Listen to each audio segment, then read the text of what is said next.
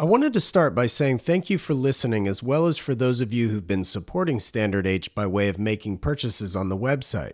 It's funny, I've had several people ask me if I'm a podcast that makes clothes or a clothing brand with a podcast. Though it is most certainly the latter, I'm just happy those of you who have discovered the brand at all, let alone enjoyed the products I make.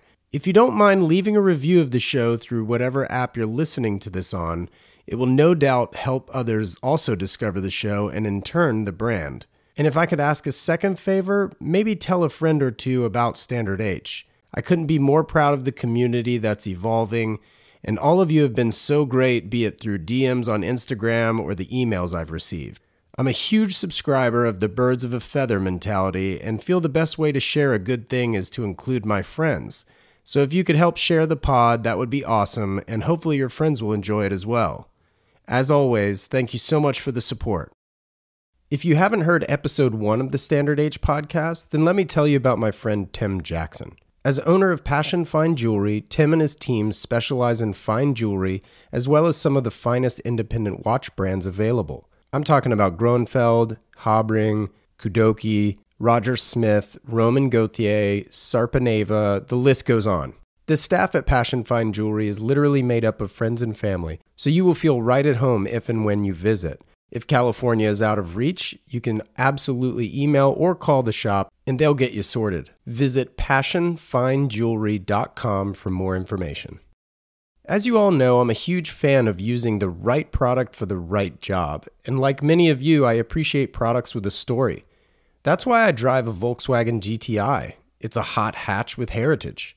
It's also why I'm into specific watches like my Tudor Black Bay. And that's exactly why I'm a fan of the indie accessory brand Cantonment.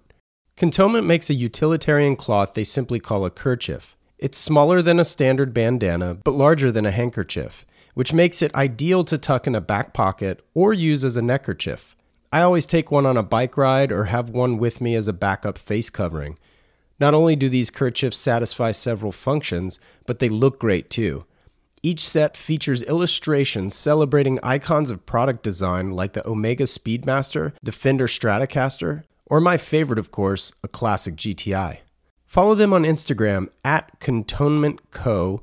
That's CantonmentCo, or visit them at cantonment.co. And use the code STANDARDH in all caps, no spaces, for 20% off of absolutely everything in their online shop. Now let's get back to the show. Charles Stanley is one of the more energetic, positive people I know. He and I first connected over Instagram to later meet in person for the first time, where else other than Luftgekühlt. Charles and I quickly bonded over our love of cars as well as cycling. We both used to race mountain bikes in the 90s, he at a much higher level than I ever did, and we still chat about bikes and riding through our DMs and texts, which is always fun. What I love about doing these podcasts with friends is they inevitably unearth information I didn't know previously, such as the case when Charles began talking about his younger days rock climbing in the New River Gorge and then opening an outdoor store. His first car was a good one, and from a lineage standpoint, a perfect complement to what he currently drives on the rallies he organizes called Targa Carolina. That car, a backdated 911, occupies several minutes of this chat, as Charles is effectively associated with this car and vice versa, so it was great to explore the car's history and details. Charles and I, of course, get into some watch talk, which opens the door to discuss his company, Rotor Supply. This episode almost couldn't be more on par with what Standard H stands for, so this was incredibly fun. I'm your host, Wesley Smith, and you're listening to the Standard H podcast.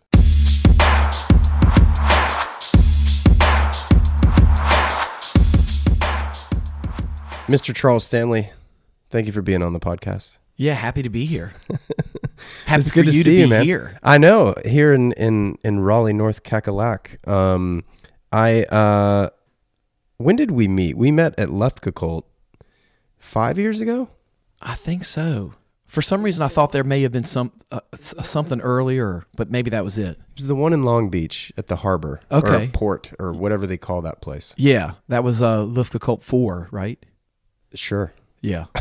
Yeah, that was a good one. That was a good time for sure. Actually, that was one of my favorites because they had the beer inside. Yeah, and it rained that morning. Yeah, and, so you got everyone puddles. was bummed, but the photography Yes. with the water was fantastic. I was just about to say that. Like you got the puddles, so you got the reflection.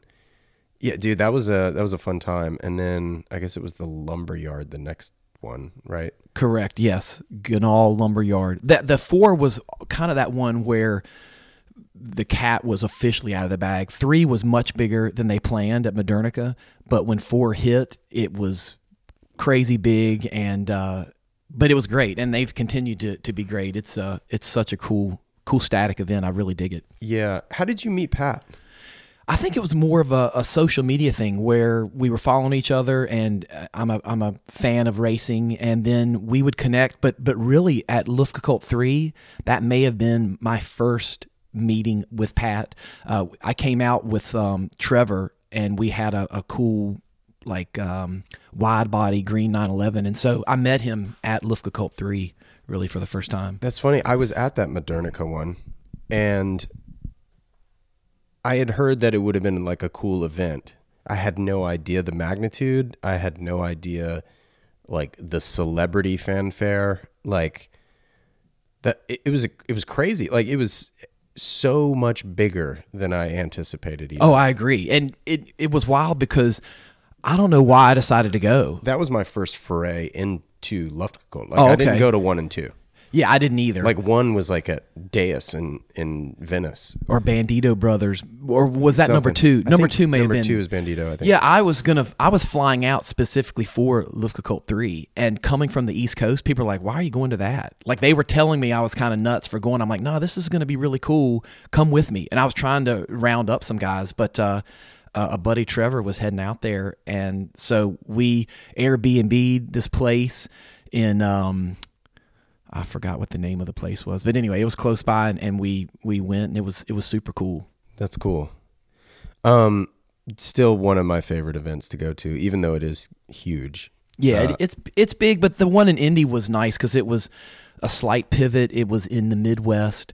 No shame on the Midwest, but it's always fun when something super exciting happens in Indianapolis. So it was cool that it was there. A really neat venue that developed into a great location, and everybody came out. So now you've got guys from Chicago and Cleveland and all these other places that wouldn't be in LA.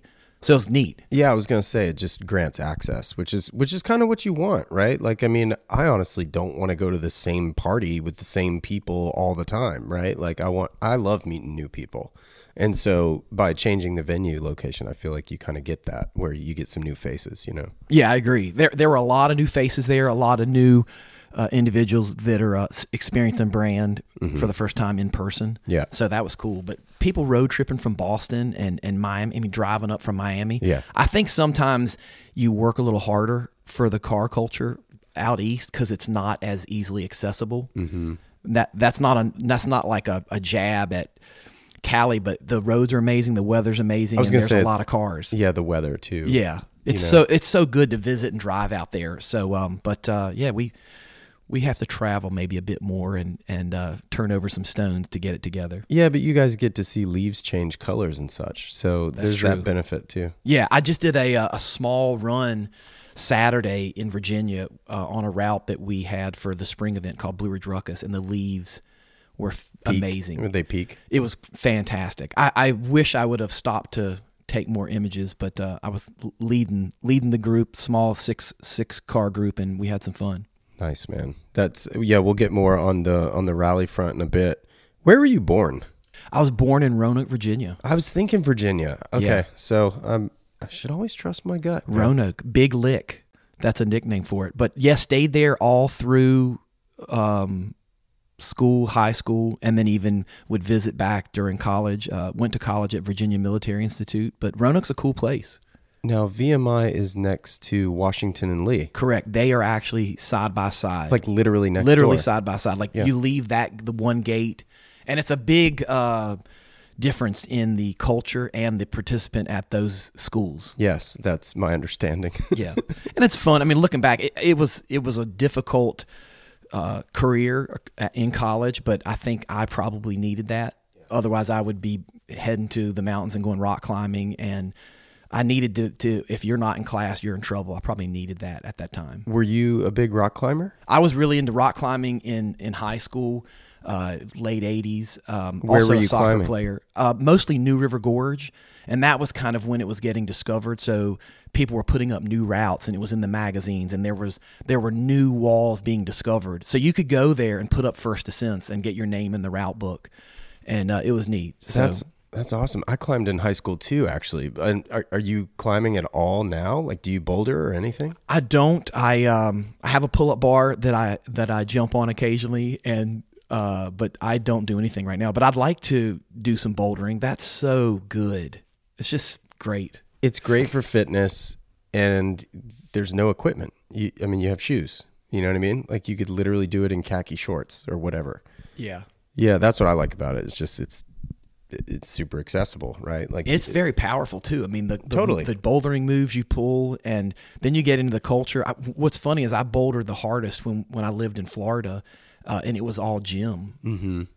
But I was going out to these gyms, and I would show up and look at people, and I'm like, man, that's insane what that guy's doing. And then 4 months later, because I was going 3 days a week, I was pulling the stuff they were. And then I did some competitions, and it was a blast. And I was living in Gainesville, Florida. So it was all gym, but it was fun. What took you to Florida? Believe it or not, the North Face sales rep position for Florida, South Georgia, South Alabama. So I moved down there from Virginia thinking, hey, North Face is great on your resume if you're in sales. Mm-hmm. It's almost like the MBA for if you're an outdoor salesman. Sure. And we moved to Gainesville, and I was racing mountain bikes, but you wouldn't think North Face would be a crusher in Florida, but I think the largest ski club in the country at the time was in Fort Lauderdale. So you're selling Denali jackets to college students and McMurdo's, and it was fun. So Florida was cool. That's amazing, man.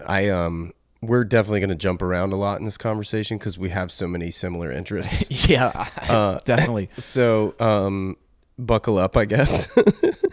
So I know you were a former bike racer because you and I have talked about it, but like, what got you into cycling / mountain biking early on? So the thing that pulled me into racing was I had gone to Virginia Military Institute to kind of play soccer, to go to school there.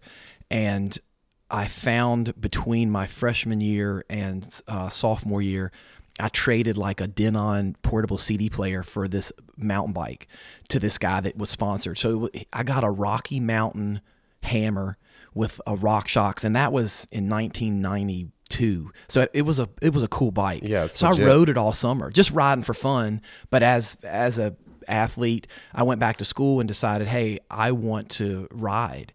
And I submitted paperwork to the commandant of Virginia Military Institute that my military duty every day was to ride a bike, and he approved it. So if I didn't ride my bike after class, I could get in trouble. Just like if you're on the basketball team, Sure. you have to go To practice or lift weights. So I was riding, and I'm just having fun. I'm ripping through the woods, loving it. And then several people joined thinking, man, this is going to be great. But what they realized was when I went out and rode, I was hammering. So they came out thinking we're going to jump some trash cans and get dirty. And I would take them on these like painful, epic rides. And I didn't think I was doing any harm, but ultimately the club team shriveled down to basically kind of me.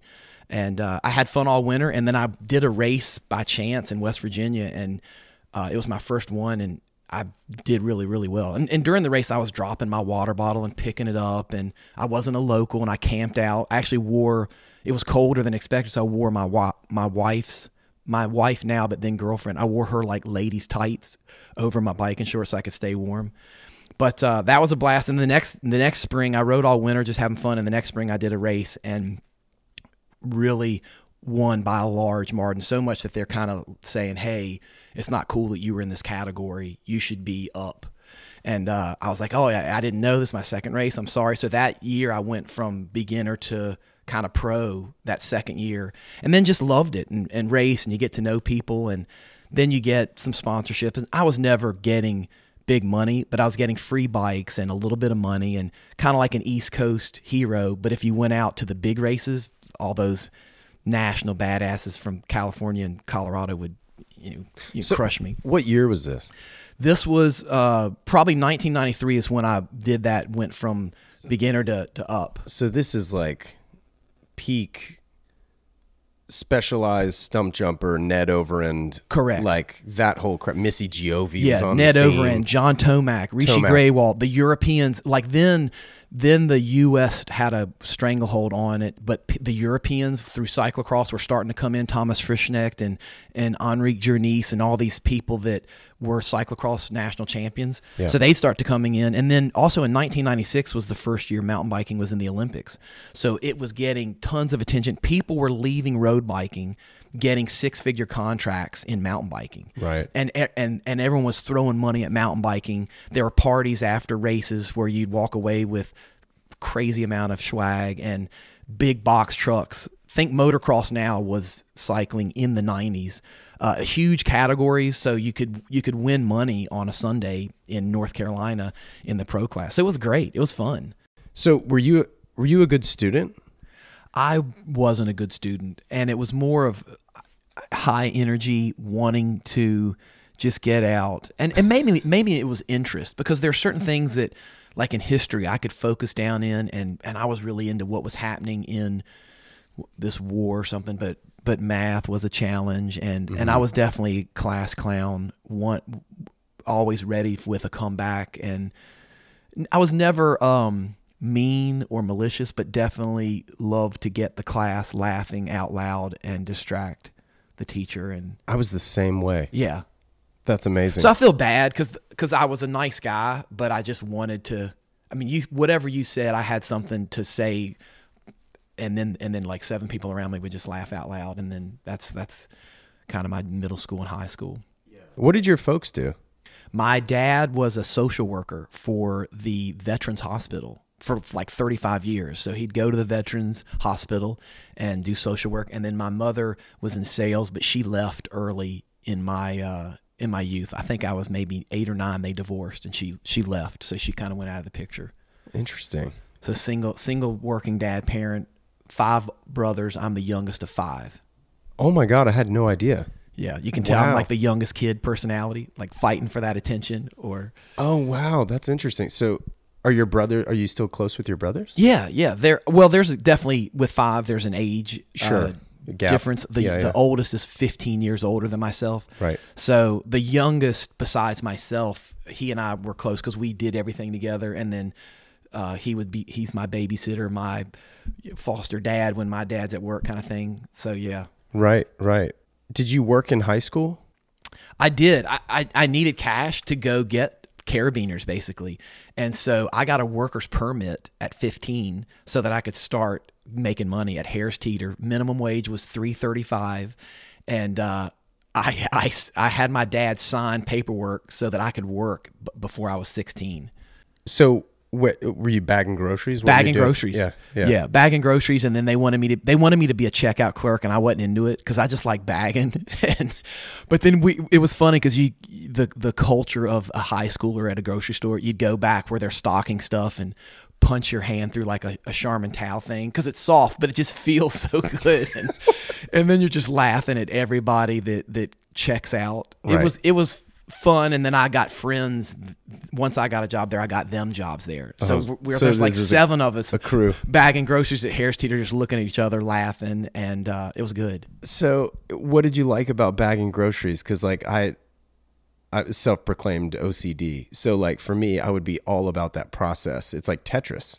Yeah, I mean, building the bags is great, but for me, it was just I can make money now to go do whatever.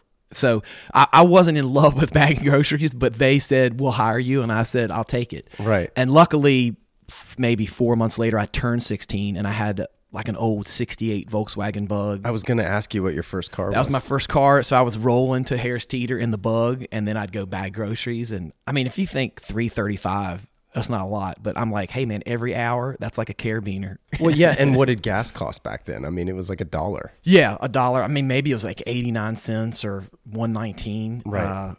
But yeah, it was good. And actually, I got a job. A summer camp offered me a job at like a scout camp. So I went in and I was like, hey, I'm going to do the summer camp thing. And they're like, well, if you go do that summer camp thing, you don't have your job? I'm like, all right, see you later. Bye. Yeah, bye. And I didn't get to go back to Harris Teeter, but had fun. So you were buying carabiners, but what got you into climbing in the first place? I'm trying to think. What part of Virginia are you from? So Southwest Virginia So is Roanoke. you said Roanoke. Okay. I think it was like I love to go in this outdoor store called Blue Ridge Outdoors and dream about a Patagonia jacket, a Gregory backpack. Like so you've I'm always a been a product guy. I was into gear, and I wanted a job there, but I was young, and you kind of have to prove yourself. So those dudes were climbing, and I'm like, man, this looks cool. And even in high school, I was reading mountaineering books. I think at one time I was into mountaineering.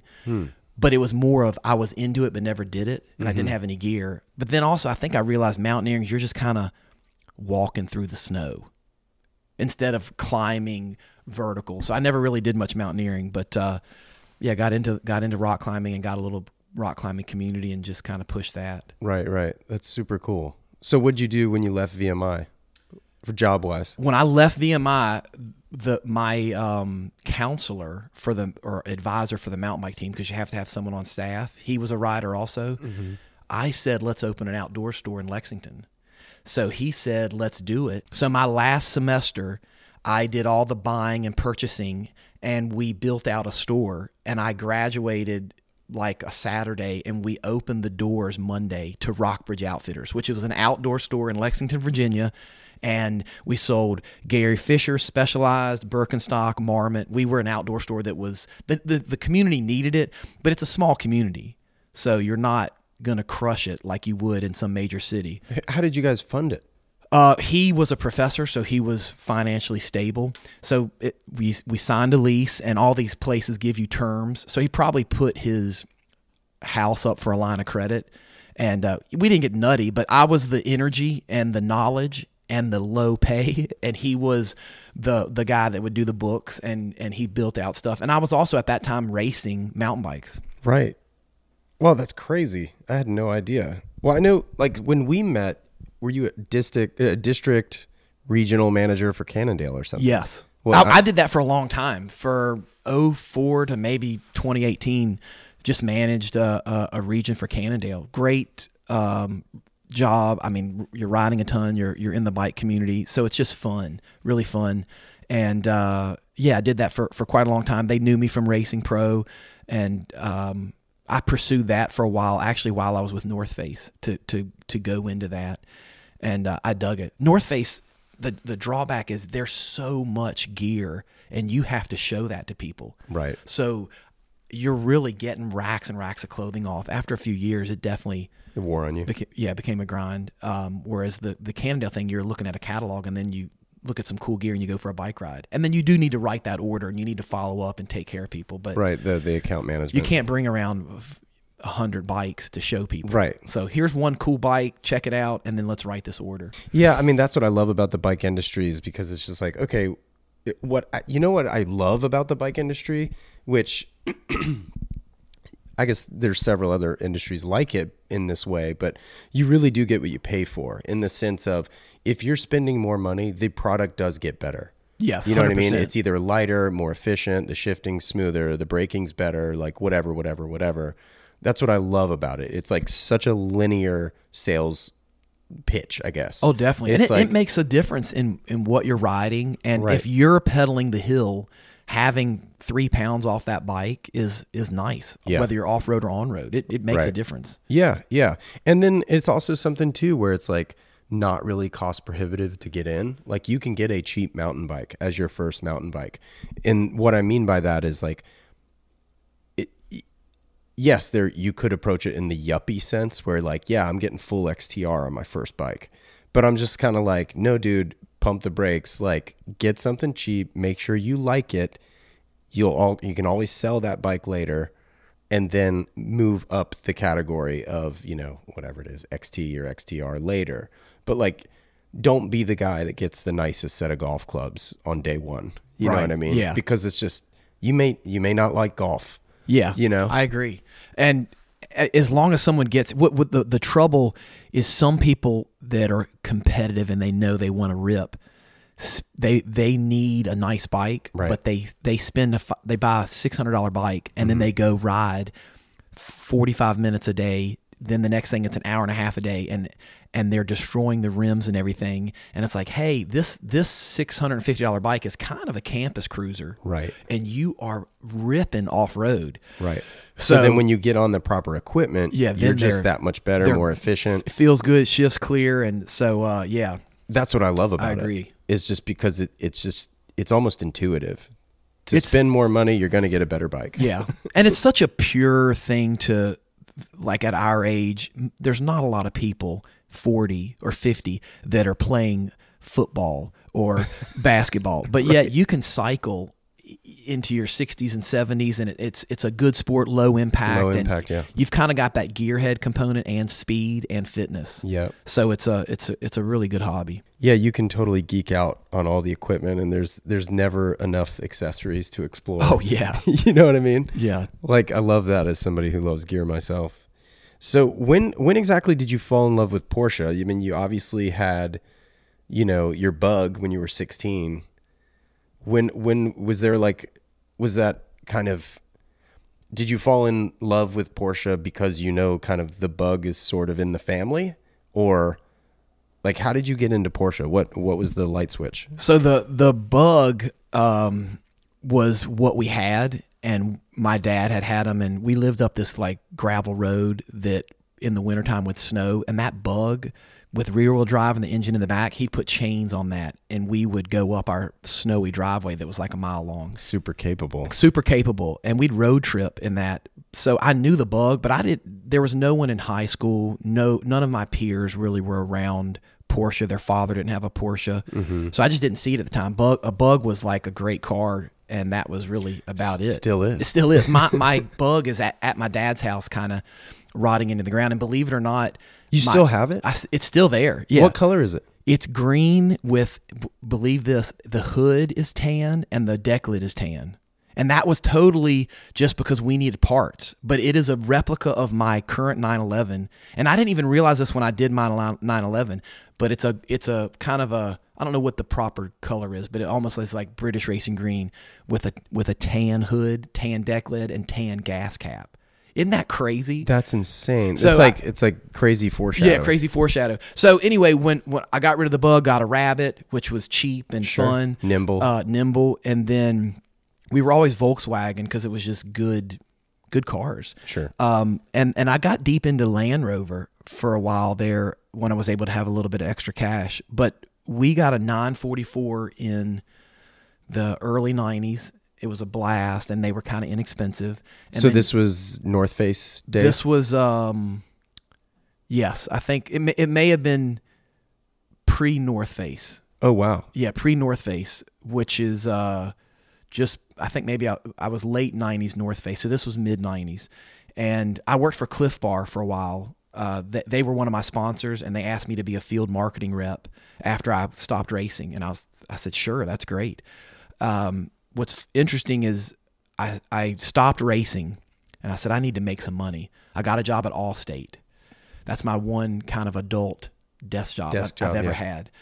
And they offered me a good salary. So I was like, sure. And I was making okay money. I didn't stay there 10 months because it was horrible. Just think everybody you're talking to was in a car wreck. So like that phone call's horrible. And it's just like being a claims adjuster for Allstate. So luckily when I was at Allstate, Cliff Bar called me. They cold called me and said, hey, we want you to be our field marketing guy and do this, this, and this. And I was like, yeah, let's do it. So sweet.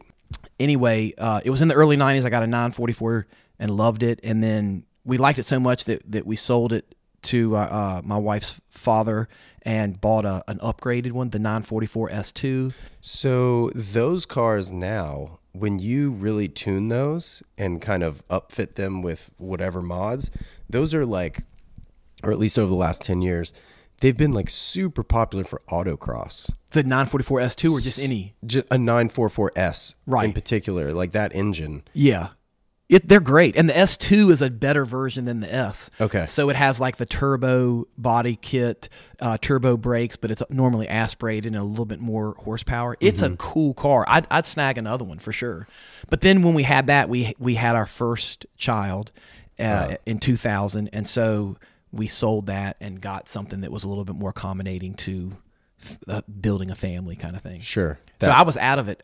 Once I sold that, I didn't get another car until 2008 or something like that, a 911. Or really? 2009 or maybe 2010, something like that. Yeah. So and it was only been over like the last 11, 12 years that I was able to get back in and get it. This time I was able to get a 911. Interesting. So yeah, it was a little bit of a having kids, 3 kids. Oh sure, yeah. Car seats really fit the bill. What was your first 911 then? It was a 1986 911, just stock Carrera, white with black. Beautiful. Bought it out of Richmond. Great car, and almost immediately wanted to track it. And then once I did a track day, instead of changing things on it, I bought a set-up track car. So I went from 0 to 1 to 2 almost immediately, and then was doing a lot of track days in another 86 Carrera. So you had a second car Correct. For that. Both accordion bumper? Yes. Both impact bumpers, yeah. mid-80s. Interesting. What'd you pay for those back then? The first one I paid, I want to say 14 for it. And then what's funny is, like, I think 2 years later I sold it for 19 maybe to someone in Canada. He flew down from Canada, grabbed it, and drove it up.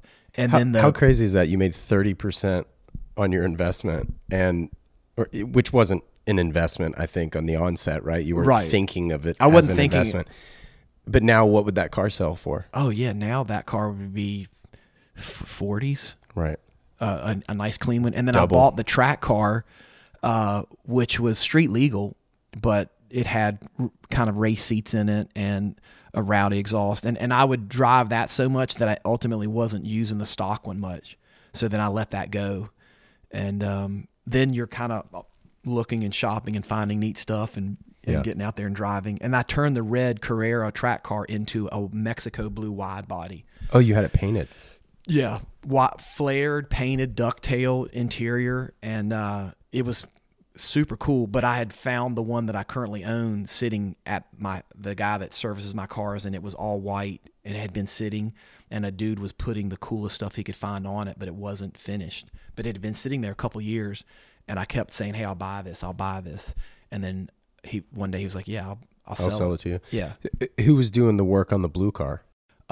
Locally, there's a body shop called Rockies, and they did the full paint and conversion, everything. And then my shop that I've been going to since I bought my white one is called Miller Sport, and it's in Hillsboro. Chuck Miller. Oh, interesting. Good dude.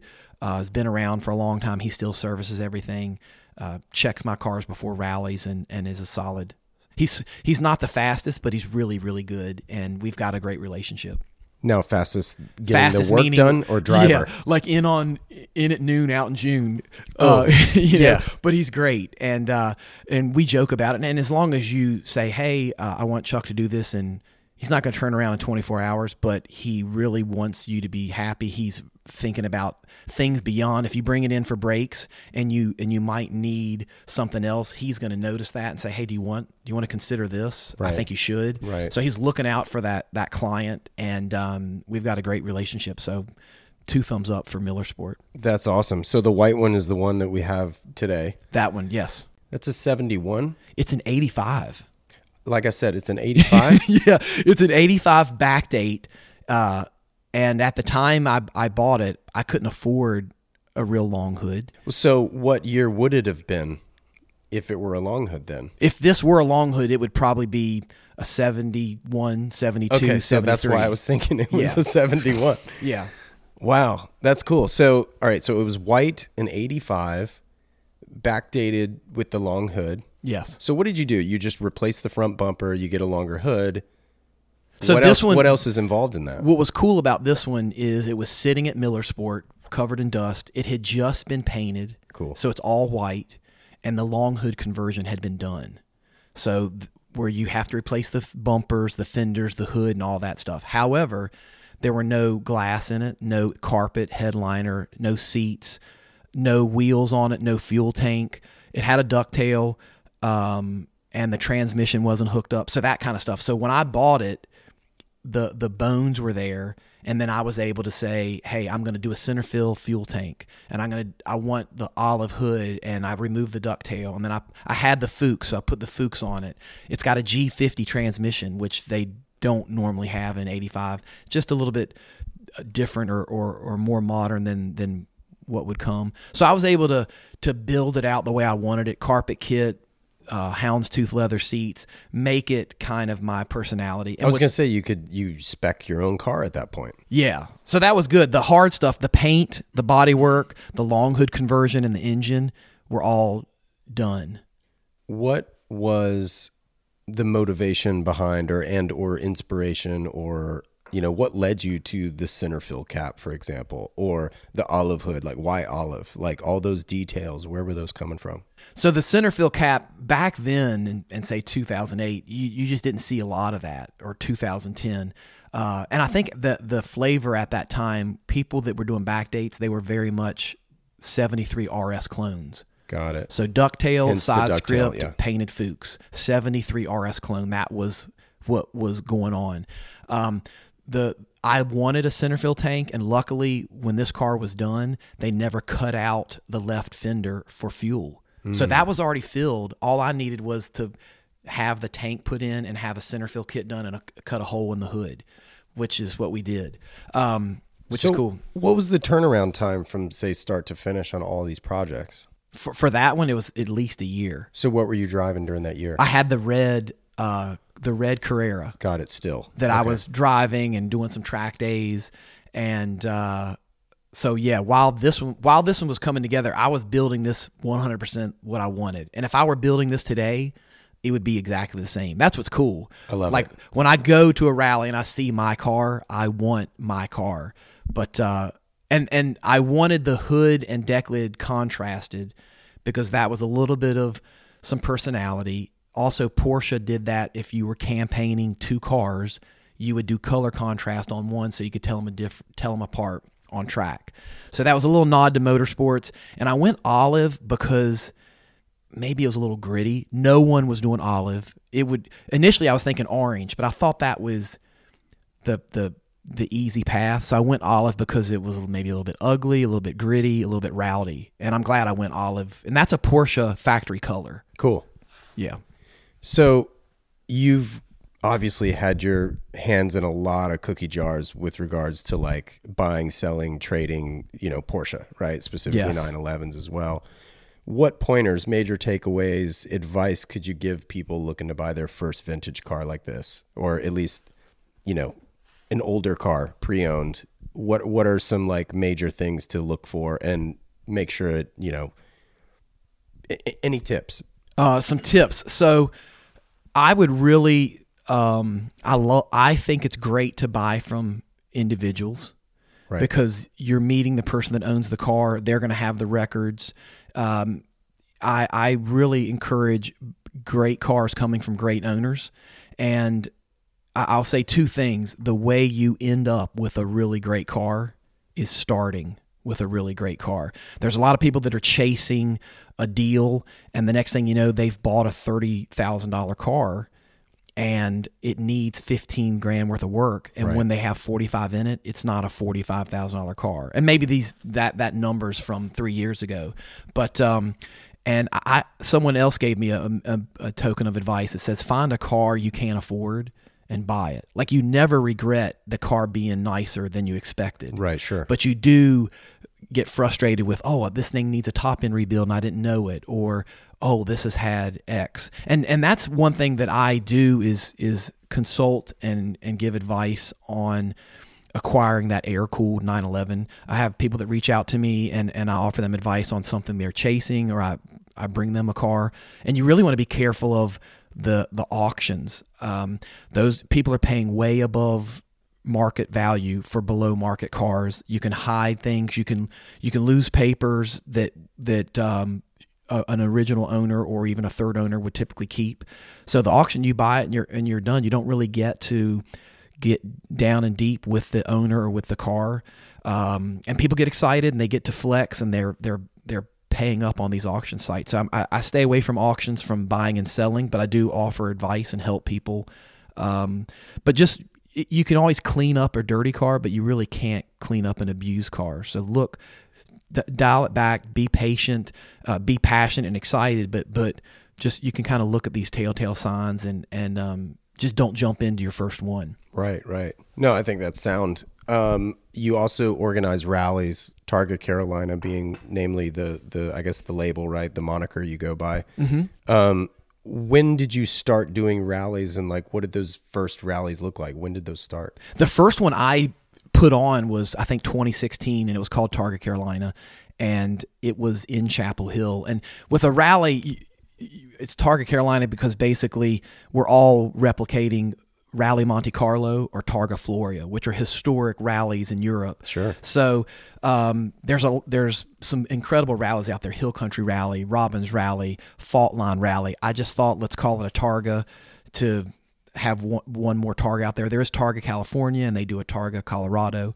But it's just getting people together, driving at pace. The first one was really a one-day event.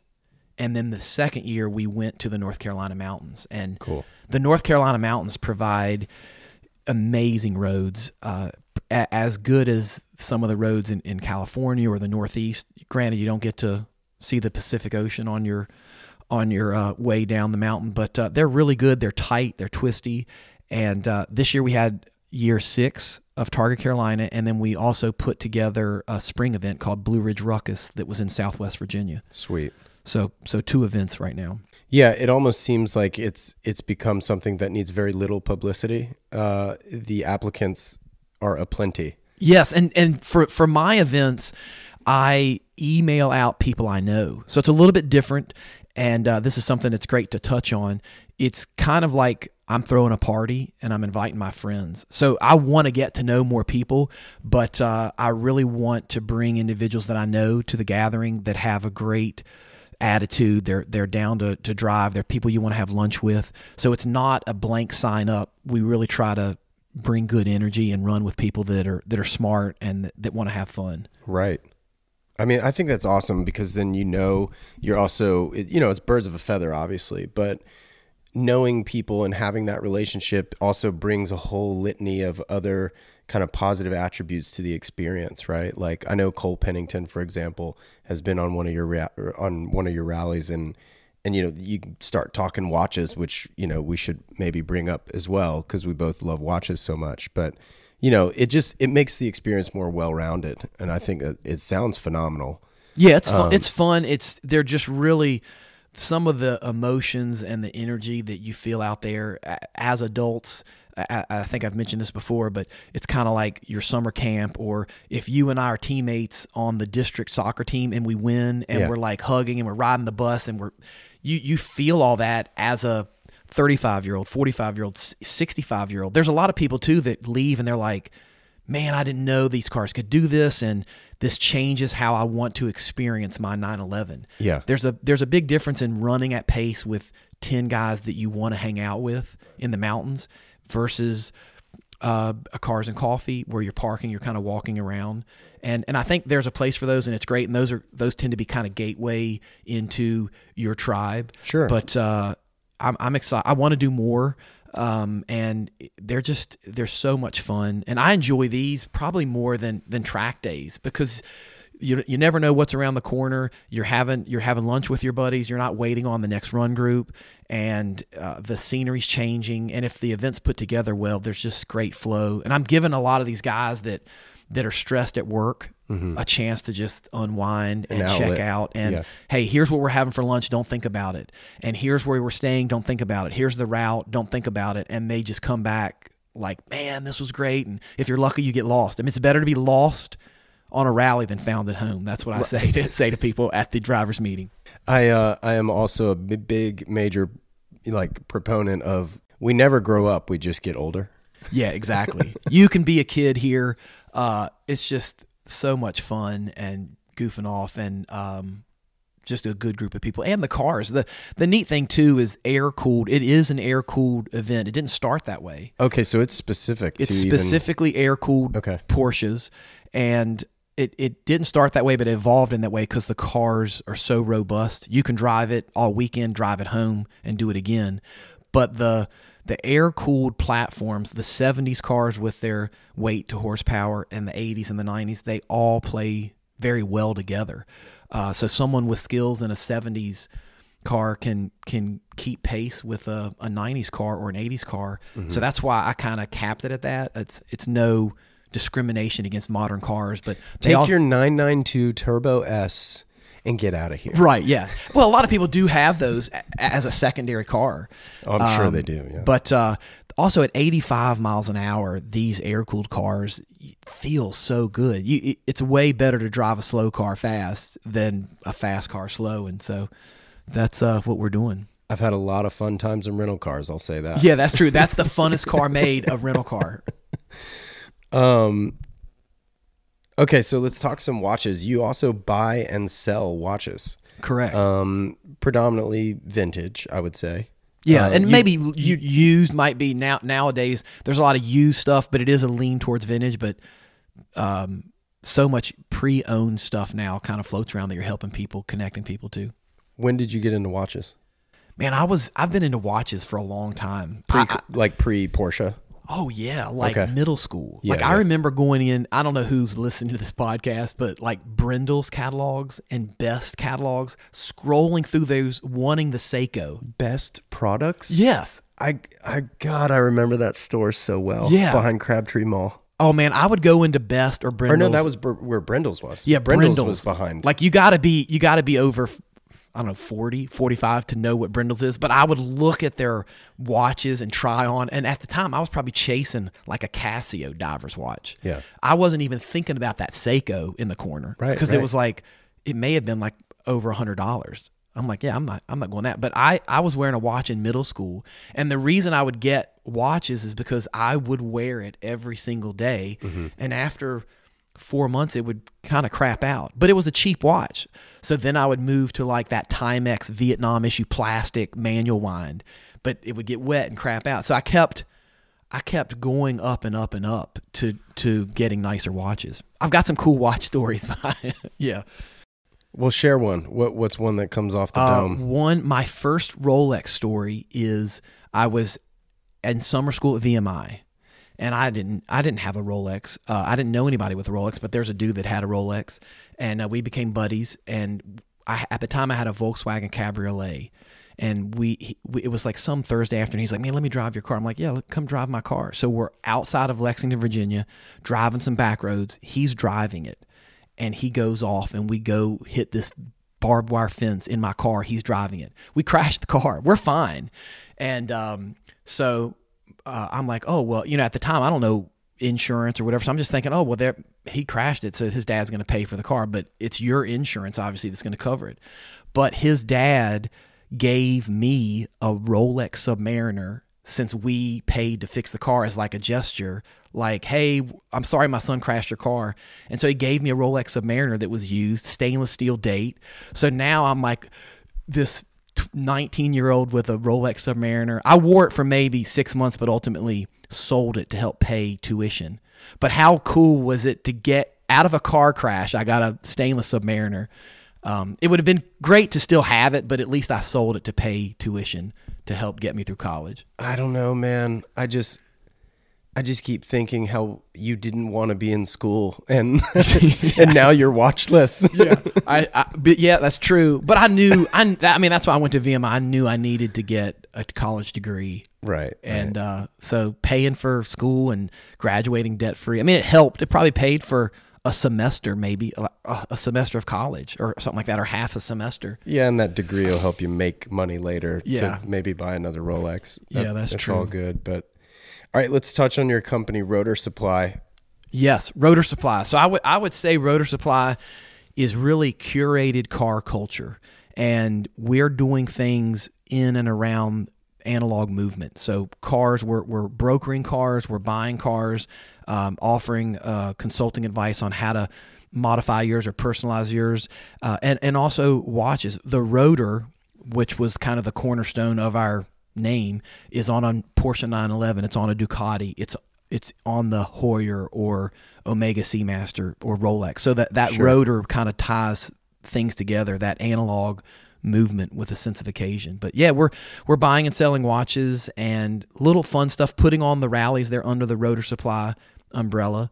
But yeah, all things car culture and trying to chase cool. Why coffee? Why coffee? You know, I never drank coffee much, and a friend, Justin Butler, who's a big help with the coffee and the rallies, I was doing an Interbike East kind of thing outside, and he has an espresso machine, and he made me an espresso. I'd never really had it. This was probably 4 years ago. Never drank coffee in my life. And then he gave me an espresso. I was like, yeah, that's cool. And then worked the bike event, stayed at his house the next morning. He's like, do you want another espresso? I was like, yeah, sure. And I had another one and then did the bike event. And then the third morning, I said, I want an espresso. And I just enjoyed it. There's no sugar there, but I start my day with an espresso. And so coffee is just kind of brings people together. People are always talking about coffee, cars and coffee. So that's an extension of kind of Rotor Supply and just good coffee to good people. Okay, so early on, those first 3 espressos, were you paying attention to how it tastes?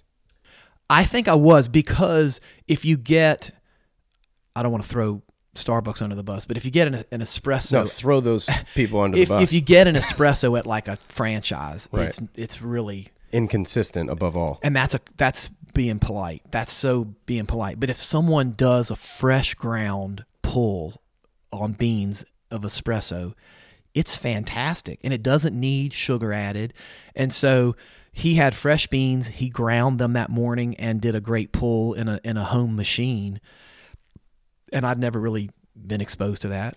Now, Justin is still roasting beans for what you're selling? Justin, it helps with the coffee. He and I are schlepping the coffee, but he's not the roaster. He helps pick some of the batches, and it is roasted locally in North Carolina. We have a roaster. Daniel Krenzer is our roaster. He gets the beans and helps with the roasting, and he's got it down. He's the mad scientist that has a lot of experience. He's done it all. He started roasting coffee in a popcorn roaster in his garage, just great. Sampling, and now he's got it dialed. So the beans are fantastic. I mean, it's a big difference than grocery store beans. Yeah, for sure. So is he in Chapel Hill?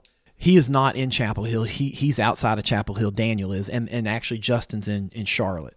Oh, okay. Yeah. So do you just call Daniel and tell him the taste profile you're looking for, and then he's the scientist that, you know, puts the work into it? I think my palate probably isn't mature enough to say, Daniel, I want this. It's probably more of Daniel saying, hey, check out this Colombia single origin bean. This is a dark roast and it's fantastic, and this might work for you. So whether it's Rwanda, Brazil, Ethiopia, Colombia, Mexico, he has that knowledge, and then I'll taste some and I'm like, oh, this is good. Let's do this. So we have 2 currently, but I think we're going to introduce a 3rd and maybe a 4th soon. Okay, so they're just labeled Rotor Supply Coffee and then Single Origin Colombia. Correct. So that isn't per se like a branded unit that you guys make, i.e.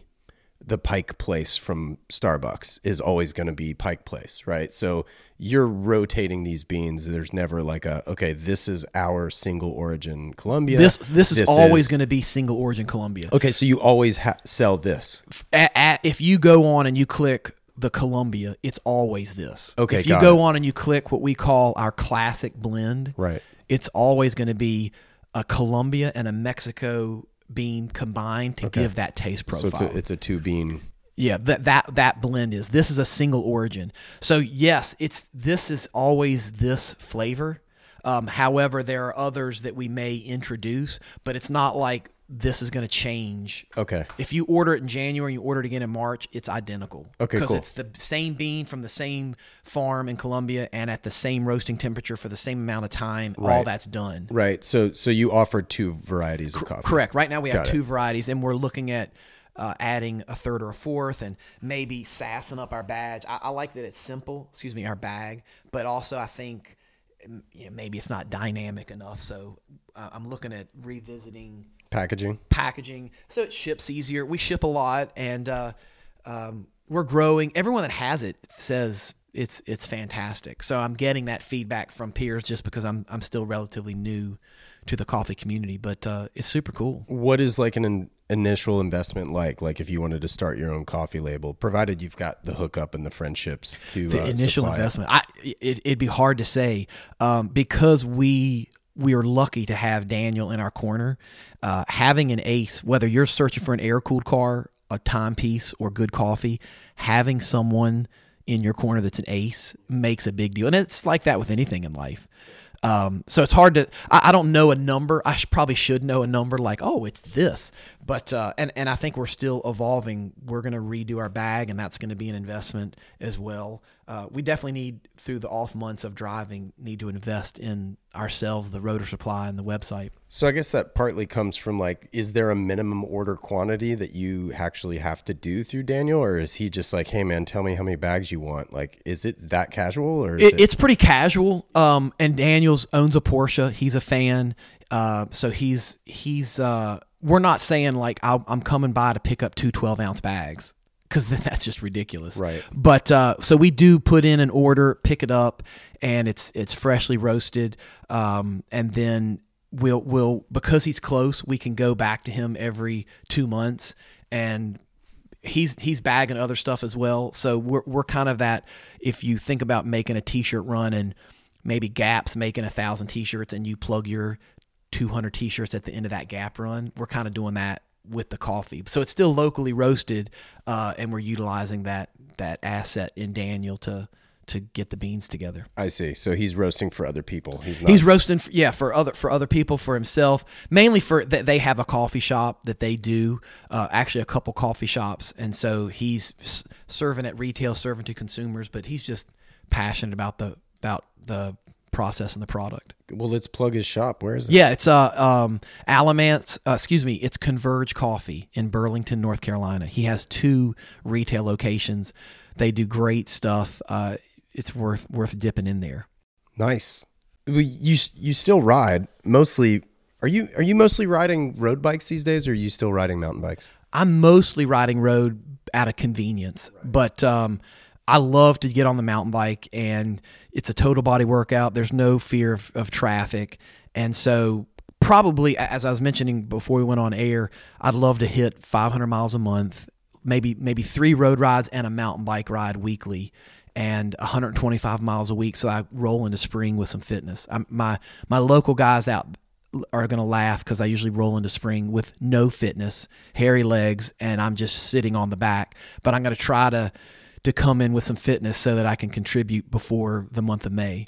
I love it, man. So you probably shaved the legs back in the 90s. Do you still shave your legs? Well, if I'm riding a lot and riding hard, I do, because you can get a massage. You can do whether it's an imbrication or a post ride, and it just feels good. You feel fast. You're kind of all in. Right. So right now my legs are not shaved, but I do think about, sometimes you need that visual cue of an internal commitment, and shaving your legs can be that. Like, hey, I'm all in. I just shaved my legs. I need to ride, or they're going to be like, who's this dude? And I'm already like a pasty white Irish English historic dude. So when my legs are shaved, those are some white legs. They're like, is he wearing painter pants, or is he out there riding? I love it, dude. Yeah. Well, listen, man, thank you so much for taking the time. Thank you for flying from LA specifically for this podcast. I know you had no other business. No engagements. No other engagements. Took the red eye just for this. So what a nod to getting this done. And you know what? Leaving with a single origin rotor supply bag of beans is only going to help that red eye just become whiter. Oh, yeah. Really? You should just grab a mouthful and chase them with water on the flight and stay up and start the Harry Potter trilogy and try and finish that before you land. Yeah, that's exactly the plan, actually. So yeah. I'm glad we're on the same page. Well, thank you so much for, again, coming out. It's been such a good journey, and just texting and laughing and messaging each other from coast to coast. Yeah, man, it's been a blast. Thanks, Charles. All right, man. Thank you. All right. I'd like to thank Charles one more time for taking part in the show. Thanks again to Jensen Reed and Super Beautiful for always providing the theme track, as well as to Clear Audio for the noise cancellation headphones. Stay tuned. In 2 weeks, we're back with another one. Thanks so much, guys. Ciao.